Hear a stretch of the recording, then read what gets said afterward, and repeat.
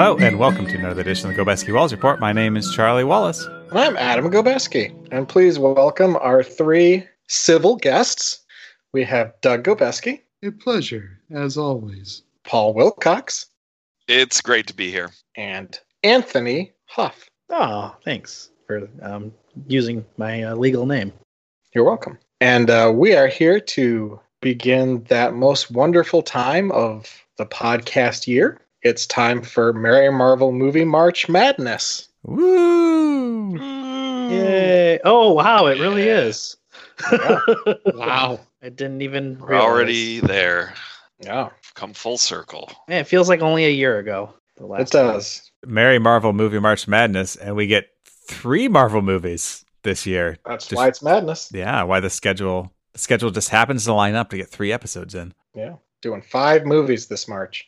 Gonna be one every week. How are we? Oh, really? We are all going to do one every week. We all do a podcast by ourselves of each one and report back. And we put them together and play them all at the same time. And another exciting thing, tangentially related to the movie we watched today, but the Merry Marvel Movie March has, by the time you hear this, has entered that not very exclusive club, but still club worth mentioning, which is that it is yet another thing that will have lasted longer than the Confederacy. Oh. Oh, No yeah. Yeah, because that meme was going around a long time ago, and at that day, I calculated it and put it in my calendar when that day would be. Oh, we're not there yet? Not by record, but by release we will be. From release to release, the first one we did came out November 26th, 2016. That was its release date. And February 25th of this year, 2021, is the day that is one day longer than the Confederacy was around. So, Man, and we never even made a flag. It's too late now. but today we're talking about installment 53 of the Merry Marvel Movie March. So that's actually exactly, it's been 50 installments since Tony first showed up for installment 3. Oh, nice. Yeah. And today we're going to talk about the May 2016 movie Captain America Civil War, which is the start of Phase 3 of the MCU. So then Captain America Civil War is the story of one Dennis Civil War, who is first in line to inherit the Civil War Museum. And fun fact, he gets it. There's no problems. The paperwork goes through just fine. But it turns out that the problems arise in that while he's there, he gets trapped inside the museum overnight, at which point the exhibits come to life and start talking to him. It's a horror movie, so they chase him through the museum, and eventually he has to fend them off with the femur from a T-Rex. Why that's in a Civil War museum? Unclear. But Yeah, did they even have dinosaurs back then? I feel like that might be apocryphal. well, see, I looked into it, and while they had dinosaurs, I don't think they had T-Rexes. I think the nearest equivalent was probably the Allosaurus. I mean, It they doesn't probably seem to had- be a historically accurate movie. Cinema goofs. But yeah, it's a nice breezy 190 minutes. So, Okay. but it turns out the secret is hugs. If you hug the exhibits, they go back to sleep. Spoiler alert, I guess, for Yeah, you just Captain America gave a Dennis whole- Civil War. We'll have to put that in post. Yeah. Cut that.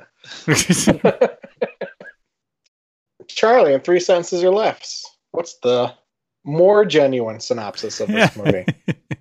So after a disastrous mission in Lagos, the Avengers are approached by the leaders of the world who insist that they should now be regulated and only go on missions that the UN says they should go on. Captain America is against this. Tony Stark is for this. And it sets off a civil war, if you will, between the Avengers who fight over what they think is the right thing to do. And also, Bucky Barnes comes back.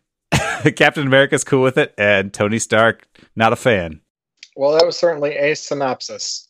You know, that is better than I think I could do, because as soon as you started, I was like, oh man, what happened? A lot of stuff. It was like 2 movies butted together. Also, I guess there's an overarching villain in this too. It's not just Tony Stark. infighting. Tony Stark. Yeah, he admits as much. Doug, do you think you could do better? I could probably do better than that, yeah. Is this like name that tune? You give the shortest synopsis. It's Don't Forget the Lyrics with Wayne Brady, actually. I actually thought Adam was asking Doug if he could do better as being the villain for a second there. Well, I don't Pretty need lame villain. I Yeah. don't need to ask questions I know the answer to. Right? Yeah. We already know it's don't accept any mistake. Like, you'd make no mistakes. An Avengers mission goes terribly wrong, killing many civilians. And when the world governments get together to discuss what they're going to do about the Avengers problem, more people die.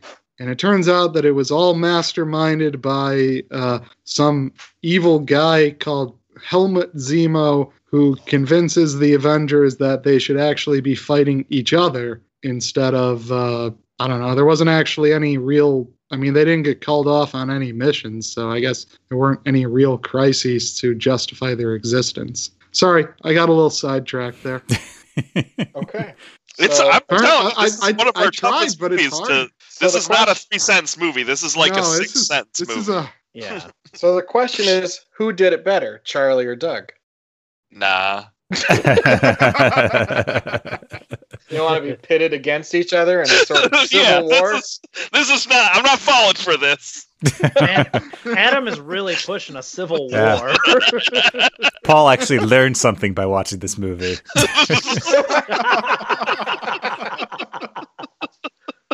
Paul thinks he's so cool. So had you seen this movie before? I had. I saw it in theaters, and I've seen it on Blu-ray a number of times. And I enjoyed it in pretty much all of those viewings. I don't think I've ever had a viewing where I was like, this sucks. So, yeah. Yeah, I had also seen this before in the theaters, and I think once on Blu-ray also. Remember liking it, I think. You don't remember disliking it. Yes. I think I vaguely remember it being feeling long, but I think I liked it back then. So I actually did see the first maybe 10 minutes of this movie. There was this one night where Cara and I were sitting around and like, neither of us knew anything about this movie. This was years ago. We're like, let's just see if we understand what's going on at the beginning of this Avengers movie. This was before she saw any of them, and we weren't anywhere near this on the march, and we got very confused, especially by Wanda and Falcon, who we had no idea who either of them were. Just a bunch of explosions, a lot of fighting. We're like, okay. I mean, we get it. But Falcon came flying in, and we're like, wait, who's he? So just to be clear, you decided to watch, without having seen any of the others, installment 13 of a movie series. Yes. Well, to be fair, it's not in the title. How do you know where the hell to start? True. Yeah. It is the third Captain America. Yeah, but it's just called Captain America Civil War. How do I know which one it is? Yeah, isn't it the fourth one anyway? Is it the fourth one? I couldn't remember. I mean, in the March. No, shoot, it's the fifth. Dang it. The There's fifth so Captain many. America? Yeah, because there's the serial from 1944. No. And there's the movie from 1990. Nobody cares about those. Hey, don't discredit the parts of the March just because you weren't in them. Yeah, come on. If I wasn't in the March, it doesn't count. Well, I guess we can never talk about The Punisher? Oh, God. ever again. Mr. President, thanks. So I saw this movie in theaters and once before on Blu-ray, and the time when I watched it on Blu-ray, I put it on, but I wasn't really engaged. And I gotta say, this is a movie that doesn't hold your hand if you're not paying close attention to what's going on. Mm-hmm. It just feels incredibly long and dull if you're only half watching. It's just okay. They're punching each other some more. I don't really know why, but a little bit better this time around. I am actually kind of like Charlie in that I've only seen a portion of this movie before. I would have bet money that I had seen this movie before, and I would have bet money and I would have said that I really liked it as well. And then I started watching the movie and realized I have not seen any of these parts. And then got to the big fight scene at the airport and was like, oh, I've seen this. So I think I watched a YouTube clip at some point. And they were like, it must have been if you haven't seen, because I remember going through like trying to get it when I was watching Infinity War. I was like, they're like, here, watch these scenes, and then you'll basically be fine. So I think that's what happened. Captain America Civil War. Oops, all Civil War. Yeah, like it was interesting. So anyway, I had not seen this movie before, and I thought that I had liked it. All right. Thinking is half the battle. I thought I had liked it. So backstory. Oh, we got backstory for you. Do you want backstory? Charlie does. You came to the right place. Yes. Back that story up. So this movie is an adaptation of a Marvel crossover event, also called Civil War, by everyone's favorite goat licker, Mark Miller. Back again. Civil War is the comic limited event series, however one phrases these things. Came out around 2006. Doug can feel free to argue with me on this, I think, if necessary. But in many ways, it feels like a comic book reaction to the post 9/11 war on terror sort of, and the Bush administration, like that whole sort of like environment we were in at that point. But the basic Act and all. Patriot Act, yeah. Yeah. But the basic storyline is there is a superhero team called the New Warriors who are at this stage in their career reality TV show stars. Just roll it. They are fighting a supervillain named Nitro, whose power is he explodes. While they're filming them fighting him, he explodes in Stamford, Connecticut, killing a school bus full of children and a bunch of other people, and basically all of the New Warriors. It's difficult to convey to people who hadn't read the New Warriors reality TV show book up to this point how insane a tone shift this is for that team. Yeah, one of the characters is a guy who speaks to microbes. Like that's his superpower. Yeah, so this is just whiplash from like, oh, fun, happy, enjoyable comic book. Oh, by the way, they're mass murderers, unintentionally, but still.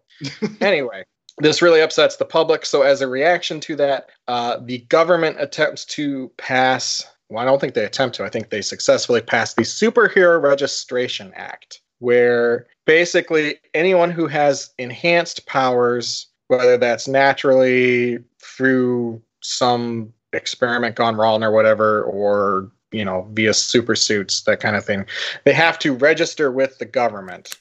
Iron Man is pro this, Captain America is against this, and so they spend 7 issues more or less fighting back and forth about who's going to win. In my personal opinion, by the end of this, the wrong side wins, and Iron Man wins. The Superhero Registration Act is officially enacted, and Captain America is arrested. And then later he's assassinated by a brainwashed Sharon Carter because comics are stupid in many ways. Actually, that storyline's okay, but when you just describe it, it sounds stupid. It's a fairly divisive crossover in comic book circles, fandom circles. I know there's a number of people who really like it. There's a number of people who really hated it. Famously, one of the, not the main Civil War book, but one of the spin-off books, Civil War Frontline, made the claim that Captain America could not represent the United States of America because he did not know about MySpace. He didn't know what that was. I am not making this up, by the way. This is genuinely in the comic. Like, that's sort of like the capstone of that particular side series. Doug can confirm this. I will I will admit that by the end of it, I very much regretted paying money to buy those and read them. So while reading up on this a little bit to refresh my memory, because I haven't read those issues since they came out, the impression I got is that the Civil War storyline has been rehabilitated a little bit, kind of like how the Star Wars prequels are rehabilitated. And in the case of Civil War, obviously those people are wrong. And anyway, it's a very divisive So wait, story. what part got rehabilitated? Just the overall story? Like, oh, this is a good story? Or the fact that Tony Stark won in the end? I think just the whole thing. Just people are like, yeah, this is actually all right. Okay. And I will admit, I think the general storyline's okay. I still think the wrong side won, especially because we're going down the rabbit hole now. I'm sorry for this, but especially because you also had a spin-off book or a series of books involving the X-Men, who very famously have to keep dealing with the Mutant Registration Act. And so then you suddenly had the Superhero Registration Act and this sort of conflict. But especially if you had grown up reading X-Men comics or watching the cartoon or anything like that, you got the impression that the Mutant Registration Act was a bad thing. So that's why, for me at least, like when you got to the end of Civil War and they were like, yeah, Tony Stark's win, it was like, what? The wrong guys won. So that's the comic book storyline that's being very broadly adapted in this movie. Very wisely, this is not a close adaptation. This is a very loose adaptation of that storyline. What kind of strikes me as interesting about this Superhero Registration Act is that I feel like in a comic book universe, the government would already have a pretty good handle on who was doing that stuff. Well, part of it was they were also forcing people to essentially get trained in the responsible use of their powers. Like I want to say there's a Young Avengers that comes out of Civil War. Isn't that right? Yeah, I think so. It's sometimes hard to remember when exactly all these things happened. True. See, they kind of touch on something like that in the movie where Vision talks about how there's more people that have these abilities, in the world, and there's more conflict. So that would kind of make sense, I guess. So when they were talking about doing the third Captain America movie, they hit upon the idea of doing something roughly adapt the Civil War storyline. And so I believe the Russos and like Kevin Feige, they all got pretty excited about this. They figured they could use that to seed things further down the line, do stuff like that. Now, if you're going to do a Civil War storyline and you have Captain America, obviously you also need Iron Man, because at least in the comics, he's a pretty major part of that. So they were like, well, let's get Robert Downey Jr. on board. And Robert Downey Jr. was like, well, if you're going to want me, I want to be an actual major part of this film and to be paid accordingly, etc. Not unreasonable request, I think. But when this request was made, the head of Marvel, Ike Perlmutter, who is famously stingy when it comes to spending money, he's the guy who fired Terrence Howard rather than pay him additional money for the sequel he was promised. Apparently, yeah, agents had lots of stories about Marvel casting, especially back in the day. Ike Perlmutter basically said, the hell with that, we're not paying him anything. Get rid of Tony Stark in this movie. We don't need Robert Downey Jr. So Kevin Feige had been kind of butting heads with Perlmutter for a while, apparently, at this point. And the Marvel Creative Committee, who you might remember from things like Age of Ultron and Ant-Man, answered, I think, to Perlmutter in some way. The story basically goes, as far as we can tell, Kevin Feige went to the head of Disney and basically said, it's either me or Perlmutter, choose. Because he was done with it. He didn't want to deal with Perlmutter anymore. And they chose Kevin Feige. And so they reorganized Marvel so that the movies were no longer under the Marvel managerial umbrella. Now they were under Disney as a studio. And apparently, once that happened, a lot of the things that happened later on in Phase 3 and then coming up in Phase 4 started happening that wouldn't have happened before otherwise. That includes a Black Panther solo movie. That includes a Captain Marvel movie, or any movie headed by a female lead. Perlmutter was against this. Supposedly he was against female leads because they didn't sell toys. Because remember, he comes from the toy business. We discussed that a while back. Hey, I own a lot of female toys, just so you know. Oh, I don't think he's right, but he might have been right like in 1994 or something. But Paul, you're what they call an outlier. Well, I have a Gwenpool action figure, so. And he didn't want to do Black Panther because he didn't think it would sell outside of the United States. Those were his stated reasons. And that went on to, I actually don't know what it did, but I'm sure it huge broke amounts of money. records. Yeah. So once the Marvel Studios and Kevin Feige got out from under the aegis of Perlmutter, they started to blossom a bit more. So you're going to see a little bit of residue of some of those earlier creative decisions in this movie and then the next MC movie, Doctor Strange. And then by the time we get to Guardians 2, it's going to really start to give them a bit more freedom. But yeah, that's the backstory of Civil War. It was almost as long as the movie. Shut up. So we've got a lot of characters in this. How about our new characters? We get Black Panther. Do get Black Panther. Yeah. Ooh. Yeah. Chadwick Boseman. That was a good reveal in Vienna when they kind of do like a sharp like zoom in on him. Like you're like, oh, this is like this guy's gonna kick ass later. You could tell. I'd forgotten that Black Panther played a prominent role in this movie because I had remembered as I was watching this. How can you forget something if you only saw the first 10 minutes? Oh, just from trailers. I remember the trailers for this movie. Oh, okay. Well, I was watching that scene in the UN and I was like, oh, T'Challa is here. So he's just going to be on for like a minute, right? This is just a tease for the Black Panther movie. And then his dad died and I was like, oh, I guess we're in for more of this, which was good. I actually had a very brief moment where I was like, wait a second. I didn't miss an episode in the March, did I? I thought the same thing, Paul. I really did. Because especially when Ant-Man showed up, I was like, have we watched Ant-Man already? What?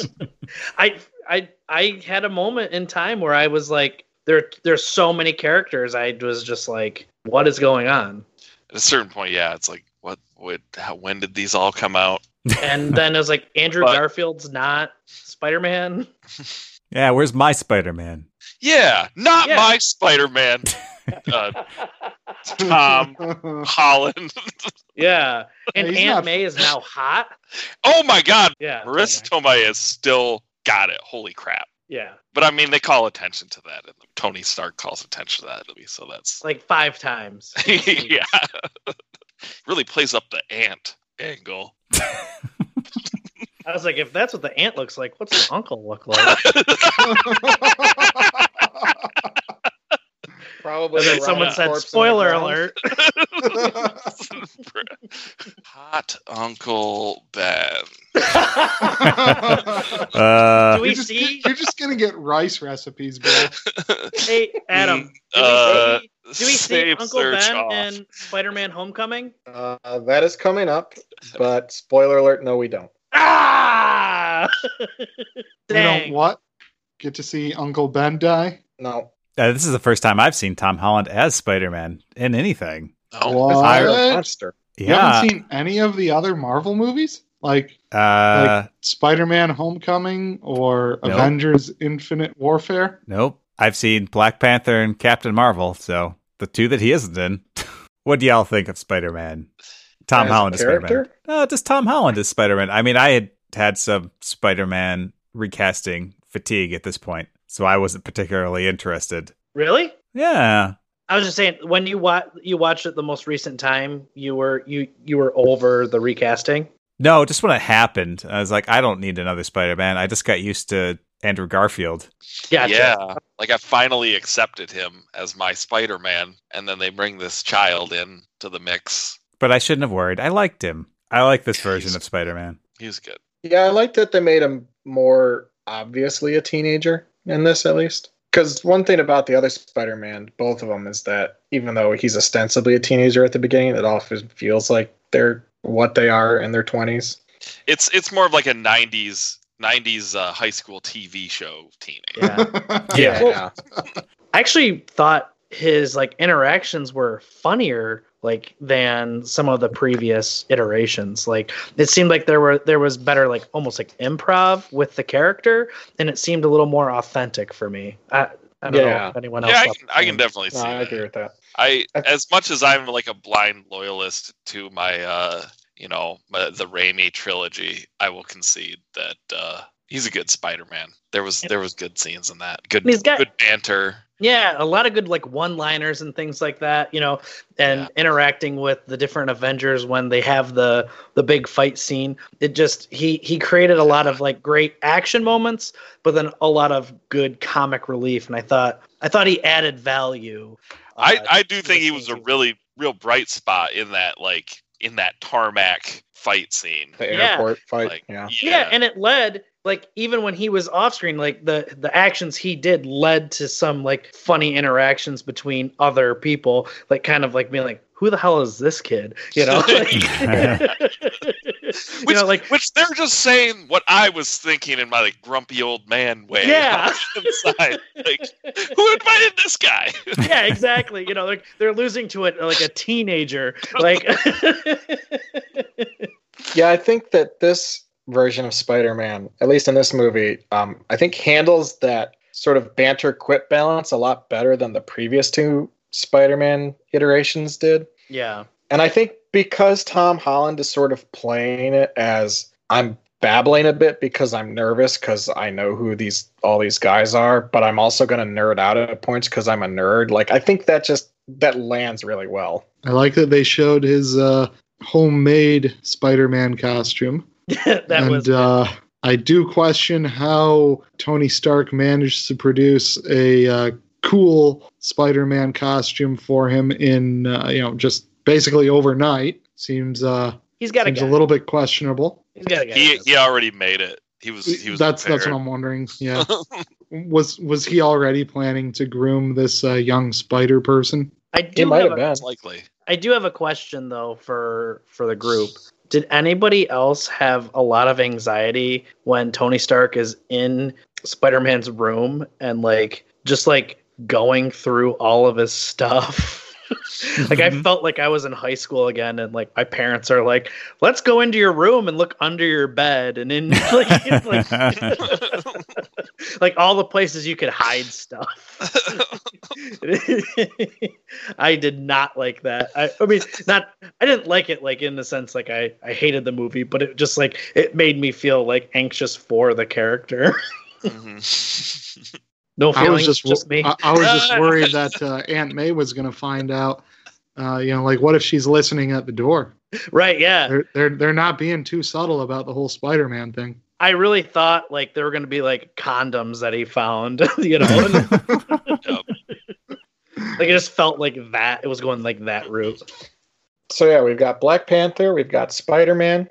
We also have Martin Freeman doing his best American accent as Everett Ross, a character I didn't really expect to see in subsequent movies, but who is in Black Panther. He's the token white guy. Well, yeah.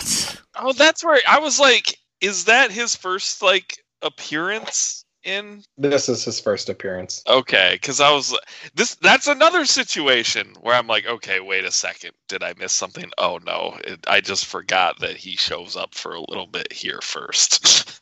And we had Daniel Bruhl as Helmut Zemo, the non-Tony Stark villain of the piece. Wait, I thought Bucky Barnes was the villain. He's the mom killer. And the dad killer. The mom killer. Oh, that mom. Is that just Too many moms. recital? Wait, too many moms. Recital. What other moms are in this movie? Well, his wife. I was gonna say Marissa Tomei, but then I forgot she's an aunt. Yeah, this movie's more about ants. And Say that Ant-Man. really it's all about the ants. Yeah, there's Ant-Man. There's Marissa Tomei as Aunt May. I feel like there's another ant in there somewhere. But Oh, yeah. All the Sharon extras. Peggy Carter, Oh, yeah. wasn't she Sharon Carter's aunt? Really? Yes. Okay. See? Yeah, it's all about the ants. But how do people feel about Zemo? Honestly, when I think about the movie, I'm like, I feel like I barely like thought about him. I mean, played an important plot role, but to me, it's like the movie is so much more about the interaction between the Avengers and the Civil War aspect of it that like Zemo almost just feels like a device to me. Yeah, he orchestrates it. Yeah, but it's like I guess I didn't feel very like invested in his story, you know. So one of the things I appreciate about his character is that unlike just about the rest of the villains we've seen in the MCU so far, his motivation isn't power or failed procurement process.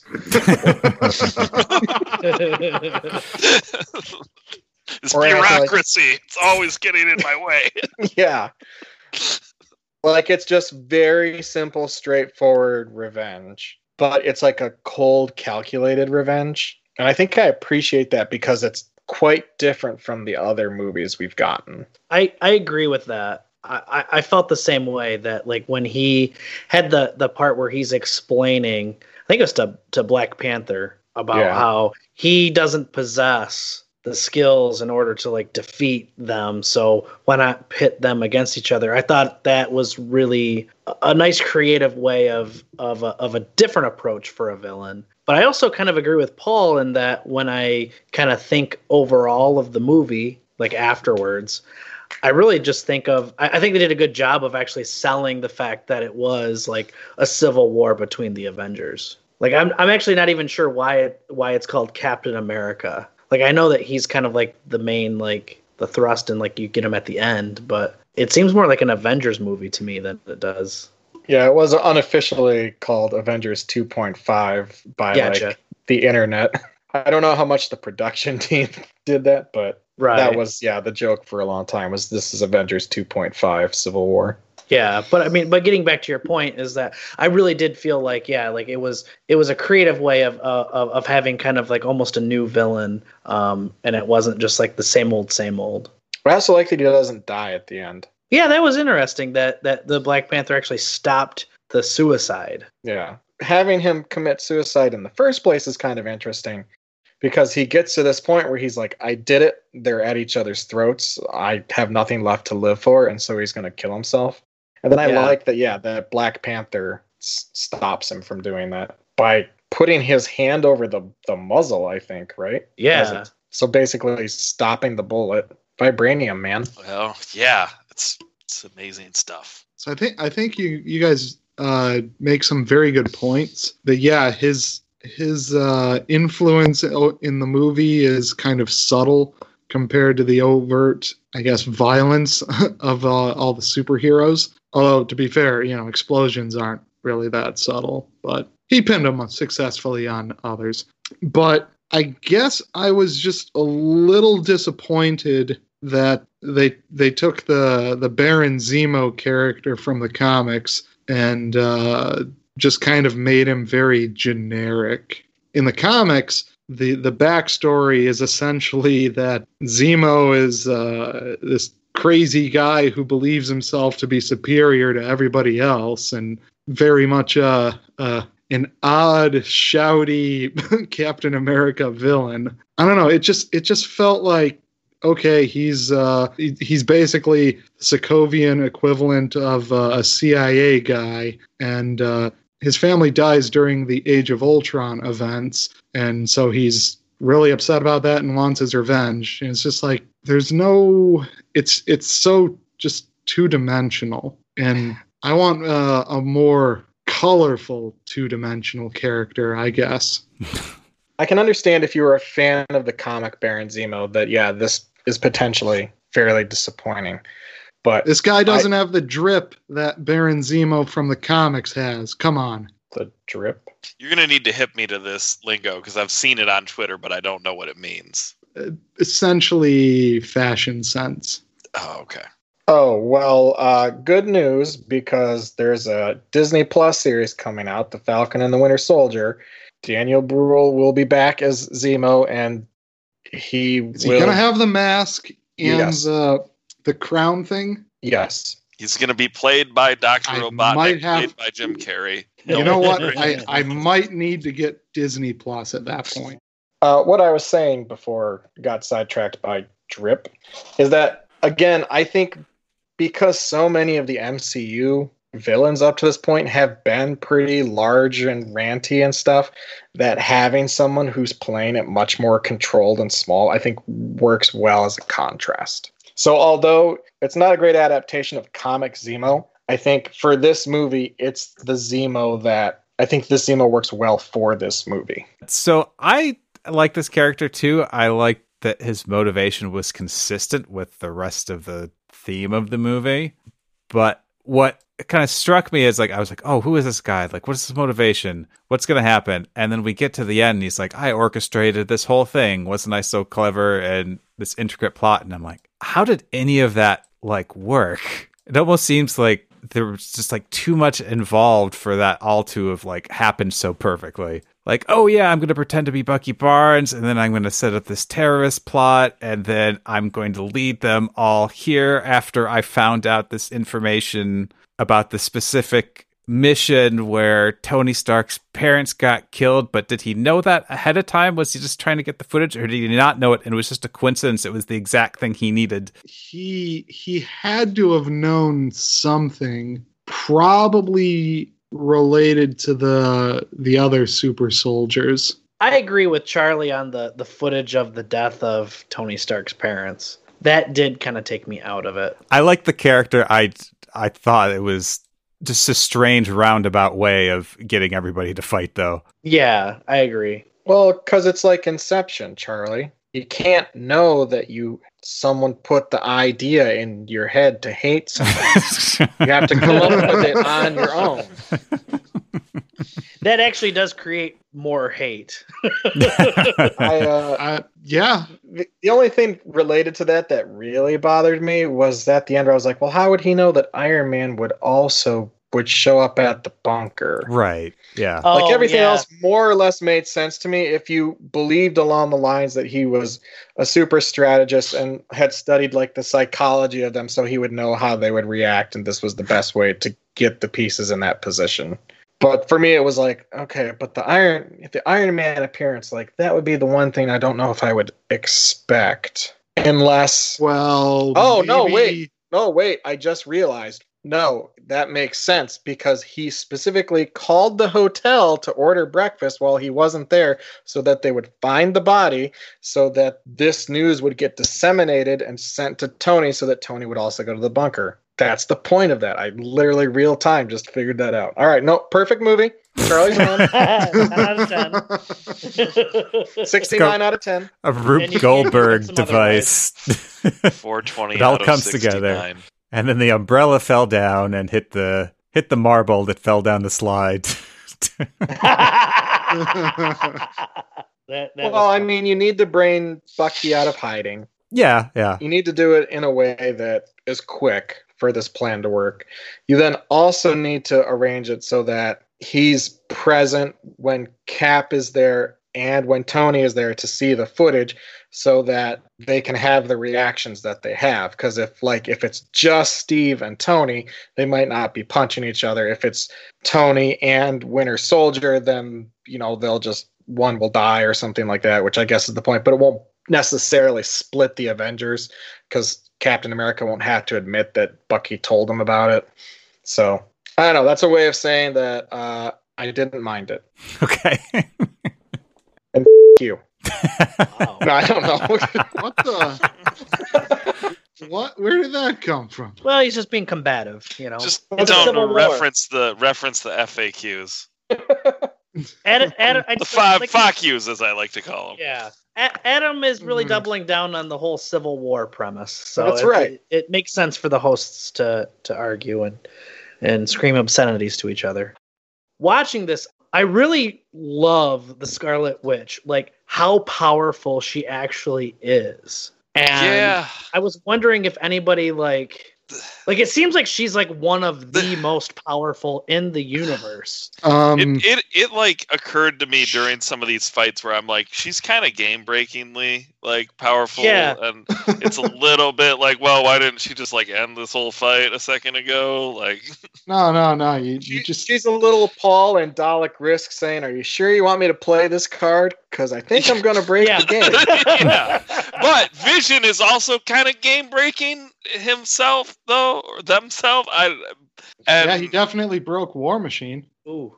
oh, geez. Well, he was distracted. He was distracted. It He doesn't was. count. I mean, it counts for War Machine because he's going through therapy. But aside, It just seems, at least from what they show on the screen, that maybe the drawback is that she has to concentrate. Yes. Or like can only Yes. concentrate on one person at a time or deal with one person. yeah, like one Yeah. thing. Yeah. I don't know, Does have but limitations for sure. But like watching, so like the last couple times that she's like been on screen, I've really enjoyed. I don't know, maybe I really love a game breaking character, but I can also see why maybe some people wouldn't because she is kind of like Paul in a Game Breaker. Mm-hmm. And I, I'm pro registration, as we all know. Register my cars, register my dog. Yep. Gotta get registered. Register all the items that have a card inside that tell me to do it. Yep, register to vote every year. I registered my humidifier. I hear he ran for county register. Yep, there you go. I liked Big Ant-Man. Oh, giant.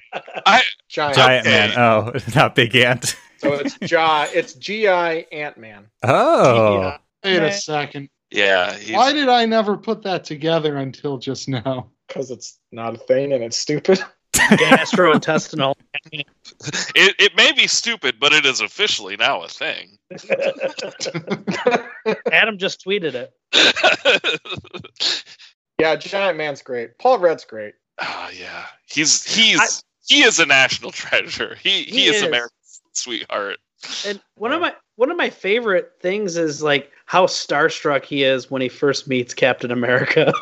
Yeah. And like he puts his hands on him. He's like, wow, like you're really Captain America. Still, yeah, I like that he continues to call him Captain America, like, Yeah. even well throughout the movie. That's just, I love that. It feels like when I'm like calling my friends' parents, when I'm like, hello, Mr. Erickson, and I'm like 30 some years old, and they told me I could call them by their first name, but I can't do it. I feel that. I will say it was nice seeing that Ant-Man had like control over his powers, like you didn't see the fumbling nature of it. Like it was like, I'm going to go big now. Yeah. And like nothing bad happened. I mean, he did grab a fuel truck that he thought was a water truck, though. Oh, so it yeah, wasn't perfect. Yeah, you're right. Yeah, you can't bat 1,000, but I mean, Yeah. at least he didn't that go was a like water truck. quantum. That's true. I always kind of wondered about this. Like, when he's big, I kept thinking about, like, okay, he's moving slow, and all giants move slow in movies. But does he have to? Like, is this a physical I necessity? thought that too. I think that all the time. Doug, Like, imagine a fast Um, giant. Yeah, right? Charlie, like, You think So- that all the time? So You're just laying in bed. You're like, why do giant people move slow? move slow. I was trying to envision what the movie would look like with a normal speed giant, because everyone's moving really fast in these action scenes. Like, he's cut down to at least quarter speed at the fastest. But Maybe. Paul, that shows you So- how giant he is. That's the scale. But what? Tara, wake up! I gotta run something past. Doug is trying to say something. Sorry, Doug. Thank you, Tony. So he's really big, right? So he looks like he's moving slowly, proportionate to his size, right? But Yes. If it's scaled like linearly, But I guess. no. On an absolute scale, he is actually moving pretty quickly, right? No, Like that's people true. are having to dodge to avoid being crushed under his feet, It's kind of like a windmill, I think, where it looks like it's moving, slowly, like it's turning slowly. But then when you look at the tips and consider how quickly those are moving, I'm basically saying that if he were to be moving faster, he would be producing sonic booms with every punch. And we have no reason to believe that he's that strong. Again, I don't know. Yeah, he's probably brushing up against the speed of sound there. I feel like we do have reason to believe that no matter what size he is, he retains his properties, given what he can do at miniature size. Well, wouldn't that imply that he's going to be proportionally weak? Actually, he's a giant guy with the strength of a small man. Yeah. He's not crazy fast when he's tiny, though. You know, I feel like we should maybe table this discussion for 10 movies. This is okay. This is the only conversation I wanted to make sure to have about this movie. Was him moving slow? Yeah. Adam, in 10 movies, do we have Ant-Man and the Wasp? We do. Oh, okay. No, I just really want to talk about it during Venom. Don't worry, Doug. By the time we get to Ant-Man and the Wasp, I will have done the physics work required. Okay, thank you. Just like Daredevil. There's some pretty. I feel like at the very least, there's pretty unbelievable assumptions. A happy medium. So one of the things that I really like about this movie is that it feels to me that this movie, in a way that the other MCU movies aren't really, that it feels like this movie really addresses like the repercussions of previous movies, the actions that have happened there that we typically kind of, or maybe it's just me, but I've just kind of brushed aside as like, oh, comic book movie. Yeah, an entire city collapsed on this country, but so what? I really like that this movie feels like it's about something thematically in the way that some of the other ones don't. Like some of the other movies just feel like, oh, we're having a good time. It's an action movie. And this isn't to say that, none of the movies have thematic things, but this one, I guess, it was a little more clear to me what the theme of the movie was and how each character kind of progressed through their own journey regarding that theme. And I really liked that. I did too, especially as far as the revenge and the collateral damage stuff. The thing that is kind of a little weird about it to me, though, is that now... It's always a complaint with you. Yeah, now we're kind of expected to put the genie back in the bottle, right? And just move on. It's like, oh, think of all the people that they're constantly killing as collateral damage. But we're only going to think about that this movie, unless maybe I'm wrong. Maybe future movies... But you haven't seen the other movies, right? That's true. So you don't know that that's the case. Why don't you just tell us if it's the case, Adam? Phase 4 is just the Nuremberg trials. I was going to defend Adam and say that, honestly, I'm glad that this movie happened because I didn't take inventory on the other movies of being like, oh, how did it affect like the people that were just the innocent bystanders, essentially? Like I thought that this movie kind of talked about a specific, like topic that you don't necessarily that people wouldn't have thought of previously. So I really enjoyed that they kind of like brought some light to that. I mean, I guess the only other thing I might say to that is that it's specifically the actions in Age of Ultron. Like that whole movie, just top to bottom, is basically the Avengers screwed up. Whereas in like the other movies, there's frequently a sense of this would happen if we weren't here. We're limiting the damage. Yeah. Because like in Age of Ultron, I mean, that city like levitates and they do everything to evacuate everyone from the city. But as that comes back to Earth, I guess you don't really think of like what's going to happen when that mass hits the Earth. Well, one of us thought very deeply about that. As I recall. The answer was it'll be probably a pretty decent earthquake, but they'll get over it. But I think. But I still gave it an 8.5, so I liked it. I think having this come pretty close on the heels of Age of Ultron, where it's pretty clearly the Avengers screwed up, and then having this be, in many ways, the fallout of a large part of that, I think that works pretty thematically. Yeah. And if it ends up being the case that no other movie addresses this, I think it's probably also worth saying that no other movie is the Avengers aren't directly responsible for the events of any other movie in quite the same way. Okay. In other words, if you're going to have a movie like this is the time to have it. Yeah. Do you think it builds on some of the characters though? Like they're like maybe it's empathy, but you know what I mean? Like it allows them to move that character in a different way where like they actually think about their actions that they're doing later on. So you're asking if the events of this movie affect characters later on. Yeah, like do you believe that this movie changes the way that like Iron Man might go attack if there was another Age of Ultron like event that he may do it differently? That's genuinely a good question. I think what I want to do with that question, unless someone else really wants to tackle it, but I think what I want to kind of do is put that in the magic box over here, which is to say this is a question that we should remember and then bring up for subsequent MCU movies. I think this might in particular be a question worth analyzing when it comes to Tony Stark's relationship with Peter Parker in the Spider-Man movies. Oh, okay. Fair enough. I haven't seen either of them. I haven't seen those. So I'm extra excited now. Same here. We do get like a little here where he's very concerned about Peter Parker after the fight and tells him to go home in a way that maybe it feels like he might not have done a few movies ago. Yeah, it like almost he regrets roping this teenager into hurting himself. Right.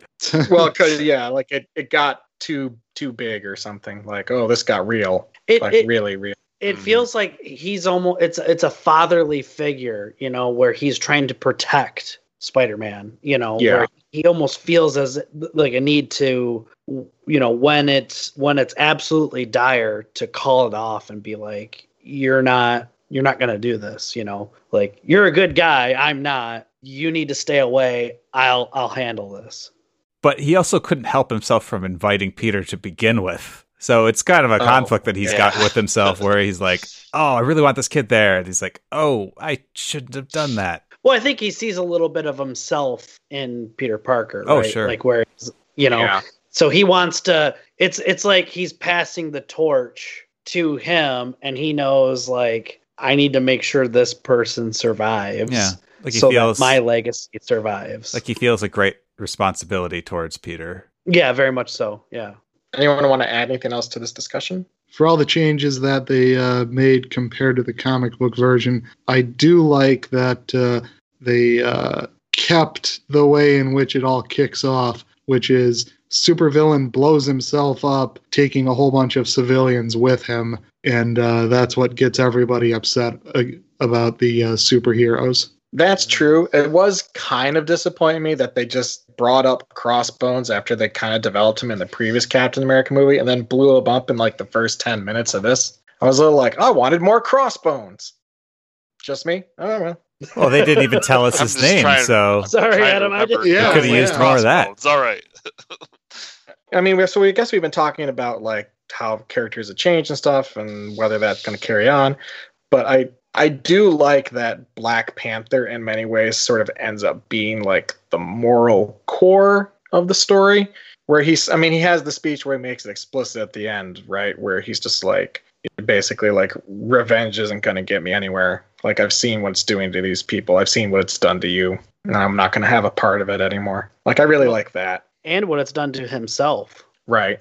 He became fixated. Yeah, so I think that's handled pretty well too. So, I talked about how the Scarlet Witch is like one of my favorites, but I also think like Black Widow is like a close second because she's such a badass. I mean, just the hand-to-hand combat and like having really no other power is just so empowering for her character. I really enjoy watching those scenes, especially when she's fighting with Hawkeye. And they have that little moment where it's like, where she's like, we're still friends, right? Yeah, we're still friends. And he's like, it depends on how hard you hit me. Like, I truly enjoyed that like moment because like it's funny that. It's funny that you have a civil war where they're pitted against each other, but then you have these brief moments where you have literal friends like fighting each other and going, this is bullshit. Like, what are we doing? It is interesting because, yeah, Hawkeye and Black Widow are both kind of their powers are on like a slightly different scale from everyone else. They do kind of what would be seen as more normal combat. I love Hawkeye. Which is like great, I think. I think Hawkeye is one of the funniest characters that doesn't try to be funny at all. Like, like he is just a fantastic character because he's just freaking Joe the plumber. Just things happen and he just has to go with it. And he has like one ability. Yeah, agreed. So real quick, moments that you really enjoyed in the movie we haven't talked about yet. I liked Anthony Mackie in this movie in particular because I think they have a good sense of how to use Falcon here. Like, it's clear that he's like support. Like, oh, there's a guy on the roof, go get him. Or like he's using Red Wing to like take out people. I don't know. I just thought it was a little bit clearer why he was there and what he was doing. Is it even in Age of Ultron? I'm trying to think. All I can think about is the Ant-Man scene with him. Yeah. And how they referenced that, which was fun. Speaking of Falcon, I don't know. I thought, like, for some reason, I feel like I know, like, the action scenes were, like, gripped me a lot in this movie. I don't know. I just thought they were really tight action scenes. And I remember a lot of cool moments in that, in, like, kind of the scene where Captain is going to, like, save Bucky, basically. And that's where Falcon plays kind of a big role. Like, I thought that was cool. And then that's where Black Panther shows up, too. Like, I thought that scene in general was a cool scene. Because we hadn't really seen a lot of just, like, normal Bucky Barnes for a while until that scene where it's like, you can tell he's not trying to kill those guys, and, you know, he punches through the floor and grabs his bag and throws it on the building and then leaps over there. I just really enjoyed that scene. A couple scenes I really like. I really enjoy Falcon and Bucky in the VW Beetle. Yeah. Like, I really like both those, like, quick little interactions where he's like, can you move the seat? And then the way they're just, like, smiling at Cap after he's kissed Sharon Carter. Yeah. Like, I really like that. You can also do the one where they get stuck by Spider-Man and Falcon says like I hate you. You couldn't have done that sooner. Yeah, exactly. Yeah. And then I really like in the fight between Cap and Iron Man in the bunker at the end when he knocks him down and then Cap gets back up and says, I could do this all day. Like the way he did in the first Captain America movie. I thought that was a nice callback. Yeah. I think the important question we have to ask is, what side are you on? Oh, Helmet Zemo. Like, I wanted to, just as another, hey, I really liked this. I enjoyed how when Captain America and Bucky make their way to where the super soldiers are, Zemo already murked them. Yeah, little bullet holes. Yeah. Yeah. One of the other things that I like about this movie, though, related to Charlie's question, is that I feel like both sides get reasonable arguments. I agree. Like, it's not like one of those movies where it's like, oh, well, you're an idiot. Why on earth would you ever believe this insane thing? And it's not like as straightforward as sure? And, you know, like, because in terms of like the arguments for kind of reining in superheroes, you know. Because some of these things are like, yeah, you made up a technology to make yourself really powerful versus just being a human, like, or being a mutant or something. The one scene that I was going to bring up that kind of goes off of like, what side are you on, where I feel like they try, like the writers and maybe the producers of the film try to kind of sway you, is Peggy Carter's funeral, where you get to see Captain America in a very vulnerable place. And you're just trying to they're trying to get you to like kind of like be on his side and like watch him through this moment. And I don't know. I kind of like that part. Maybe that's I'm completely certainly off. true, but it also comes after the scene where Alfre Woodard's character in the basement confronts Tony Stark about her son, which feels like it's kind of meant to do the same thing for Tony, put him in this vulnerable position where he's confronted with the damage that superheroes cause. So I actually think, well, but that's kind of what I mean, right? Is like it's balanced pretty well, and like Yeah. there's no like very clear. Oh, of course you're Team Cap. Only an idiot would be Team Iron Man or something like that. Right. Wait, are you So- sure? Are you sure? What's the pro Iron Man argument here? Gun control. Well, yeah. Yeah. Australia. I made a suit that can destroy all kinds of I don't think that should be regulated. So it's I did it basically because I could. Why would you do that? I'm doing good things. It's my power to do that. Exactly. Yeah. I know. I like what you're saying, Paul. Now, if you're born with a power that you can't help but have, no, you shouldn't be tracked as a danger to society. I mean, wait, even though you're a I danger to think- society? Because you're a person, you know? Like that's just incidental to you being a person. Yeah, but I'd say the nature of your power is incidental to the body count. But what if you have never done anything wrong? That's what criminal court is for. Your potential for damage doesn't influence. I don't think you should give so much weight to the Minority Report here. That is a flawless movie. Look, the other two said it was a danger, said there was crime going to happen. We got to go with them. That sounds like someone who watched Minority Report until they put the halo on John Anderton and was like, movie's done, I'm leaving. So I don't need to see anymore. It's just wrap up. They got him, right? Yeah, they got him. Bad guy. Let's all go home. Red ball, open and shut case. Yeah, I agree. I think it set up pretty well to be able to see both sides. I mean, Cap has a history already of just distrusting government. Like he's not really a super patriotic guy at all anymore. And wait, what? No, he's like the first thing he says when he wakes up. He's patriotic. He's just not jingoistic. Sure, that's probably a fair assessment. Okay, sure. But yeah, after the events of Winter Soldier, yeah. Whereas Tony's pretty much completely to blame for Age of Ultron. Yeah. But I think it's also interesting how they frame the two sides in terms of their previous experiences. Like, it makes sense for Cap to be mistrustful of the government stuff because of the things he experienced in, like, Winter Soldier. Honestly, maybe even during World War II and stuff as well. Right? About, like, yeah, governments have agendas. Yeah, I'm sure it was great and it when makes, they explained to him how the war in the Pacific ended. And, like, Tony's position makes sense coming from someone who, like you said, was basically responsible for Age of Ultron and was like, yeah, I need someone to rein me in, basically. I don't know that I can be trusted. And that also ties in with this thing, right, about how, like, he and Pepper are on a break. They're on a break because he doesn't want to stop building Iron Man suits because he can't stop himself. Like, it ties in that as well. I forgot about the break. Yeah, because she's not in this movie at all. All, yeah. That's right. that's always a little bit suspect. But she will show up later on, so Yeah. I'm not quite sure what's going on there. They just missed the boat. She just couldn't. She They comes couldn't back. come to an agreement for this Paul. movie, but Paul, she comes back in Venom, so it's fine. oh, good.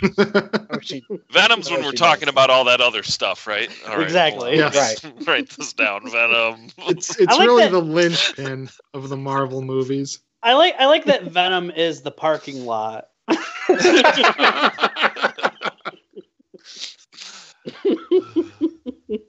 Clearly, Captain America is in the right. Helmut Zemo is also in the right if you leave out all of the people that he killed, King T'Chaka, and all the various civilians, the psychiatrist guy, etc. Although totally fine with him killing those super soldiers.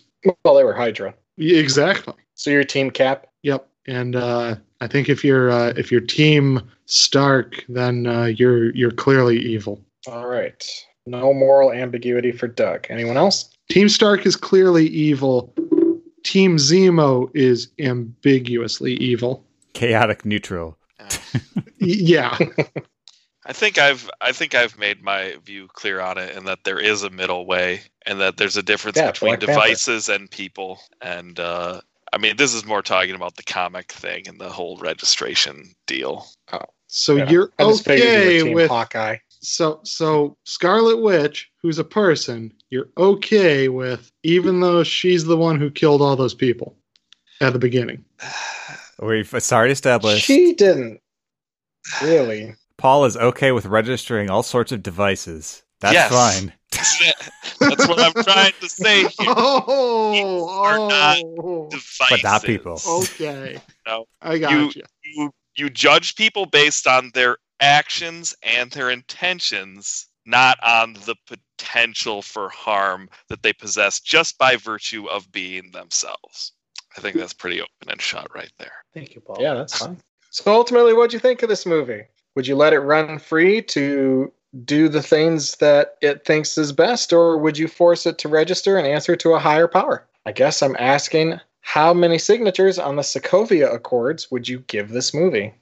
So my feelings at the time regarding this movie was that I enjoyed it quite a bit, and I thought that of the two superhero grudge match movies that came out in 2016, the other being Batman versus Superman, this was the far superior movie. I still Hot think take. that, probably. Yeah, hot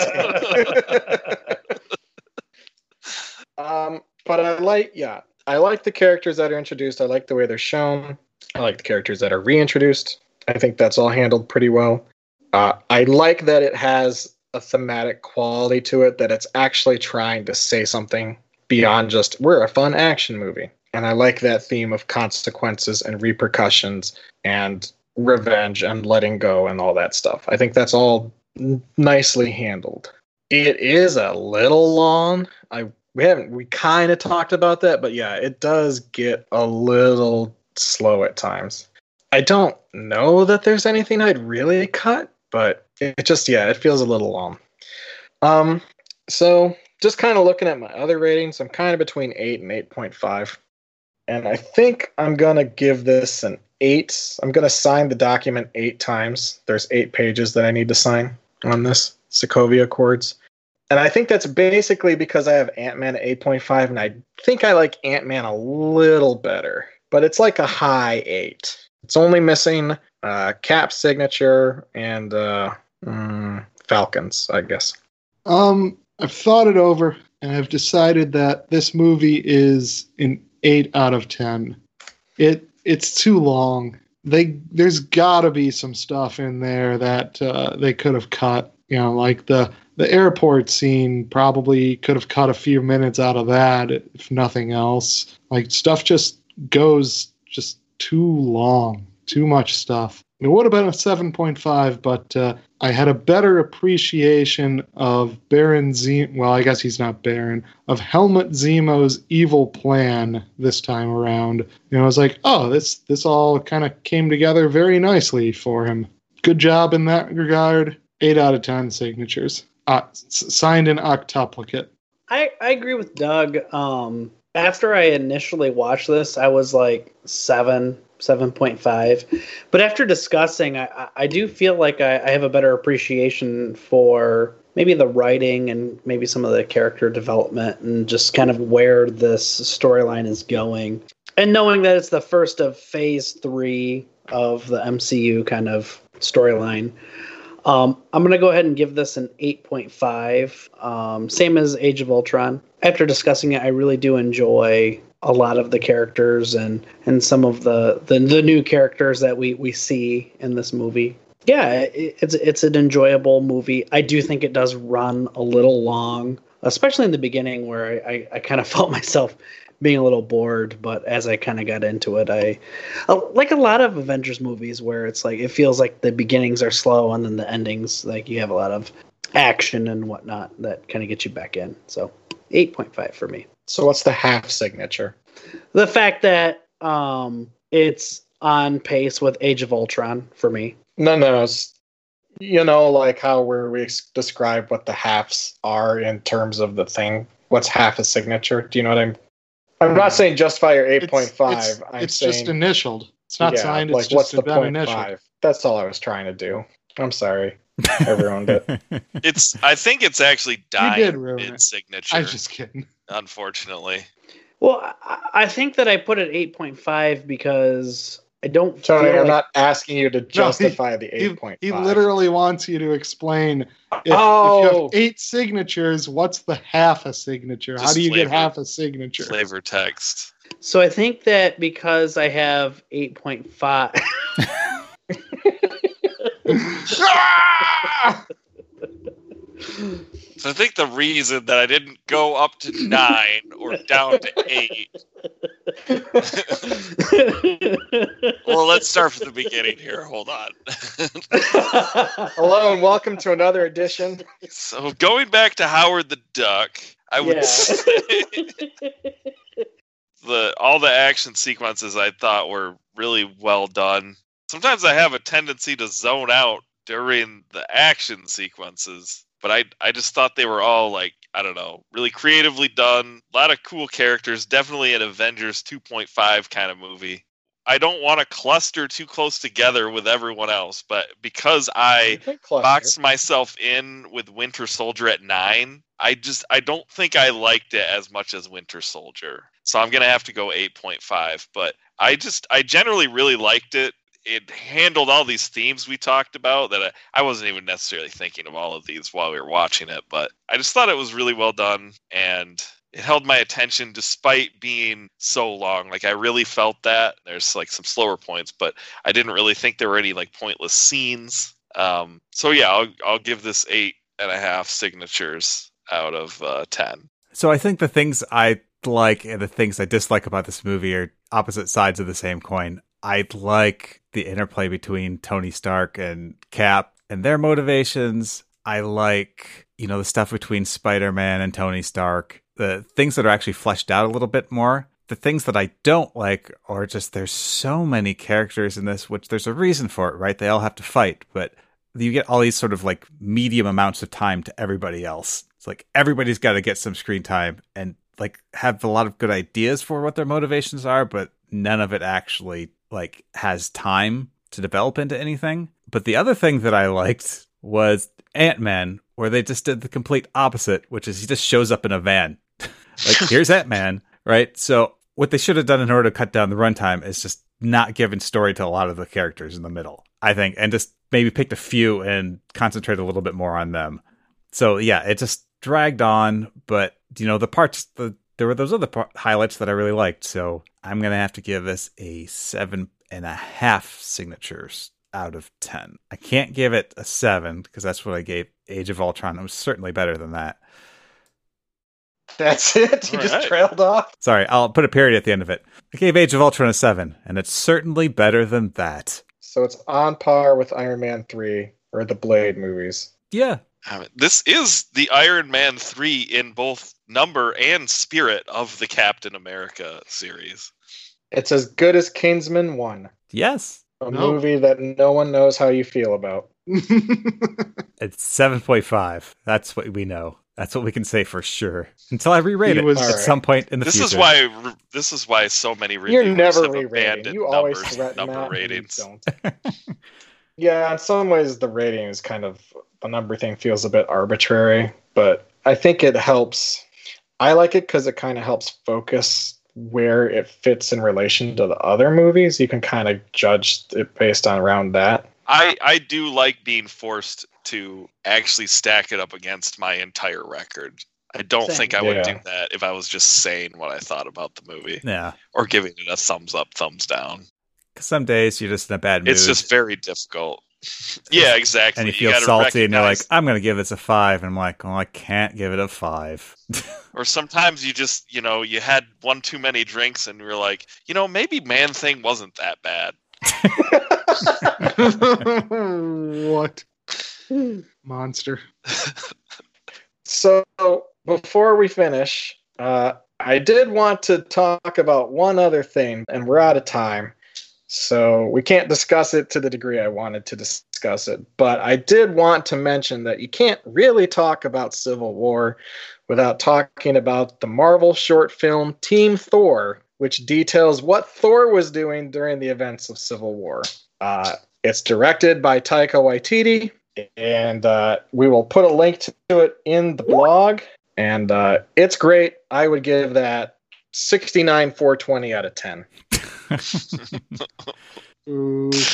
But for real, like if you haven't seen this Team Thor film, it's so good. I highly recommend it. Oh, yeah. I'll give it a watch. So we're out of time for that. So instead, we'll just say thank you to everyone for joining us on installment 53 of the Merry Marvel Movie March here at the start of Merry Marvel Movie March Madness 2021. We're going to jump forward for our next movie like 2.5 weeks. And Charlie mentioned in his review for this that there were a lot of characters and that he loved that. And so that's why he's going to absolutely adore the next movie. It's the late May 2016 film X-Men Apocalypse. Oh, boy. See, there at least you get to meet a whole bunch of characters you've never met before. So that's exciting, in theory. I'm Adam Kopeski. And I'm Charlie Wallace. A special thanks to our very civil, it turns out, guests, Doug Gobeski. I tried being uncivil in my disagreement, but no one was willing to take me up on it. Don't engage. Y'all Don't know, make eye y'all contact. know, yeah, y'all know better. And it upsets me that you do. Tony Huff Thank you for having me. and Paul Wilcox. It was a pleasure. All right, so yeah, now everyone go watch Team Thor today or tomorrow. That's our show. Don't forget, you can check us out on Facebook, just like the Gobeski Wallace Report, and you can also follow us on Twitter at GW Report. And check out our website, thegobeskiwallacereport.com. That's probably the important bit. Well, yeah, I guess all the other links are there, so if you remember one thing, remember that. Not your name, but GobeskiWallaceReport.com. More important than your name.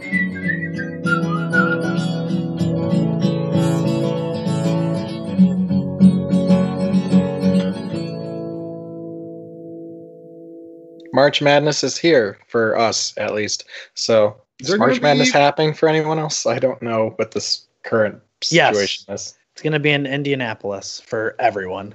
Oh. Wow. All right. Is it still going to be 64 teams? They've expanded it to 180, and they're all going to be in one arena, playing at the exact same time.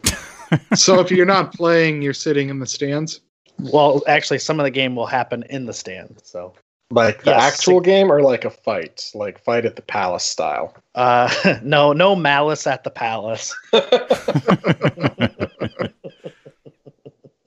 64 teams, yes, or 64. I think is what they're doing. Yes, 5 away. Maybe next year they'll get there. Nice. Oh yeah. Adam will just ruin the bracket system to get that perfect number. I like Adam being in like some sort of like power where he can make decisions, and people are like, "We're gonna do 64 teams," and he's like, "Well," I'm like, no, 5 wild cards. We need 5 wild Exactly. cards there, and everyone just looks at him like, "What?" And he's just like, "Don't make me say it. Just roll with it. Just roll with it." Yeah, exactly. I'm holding out for the bracket that's 42,069 teams.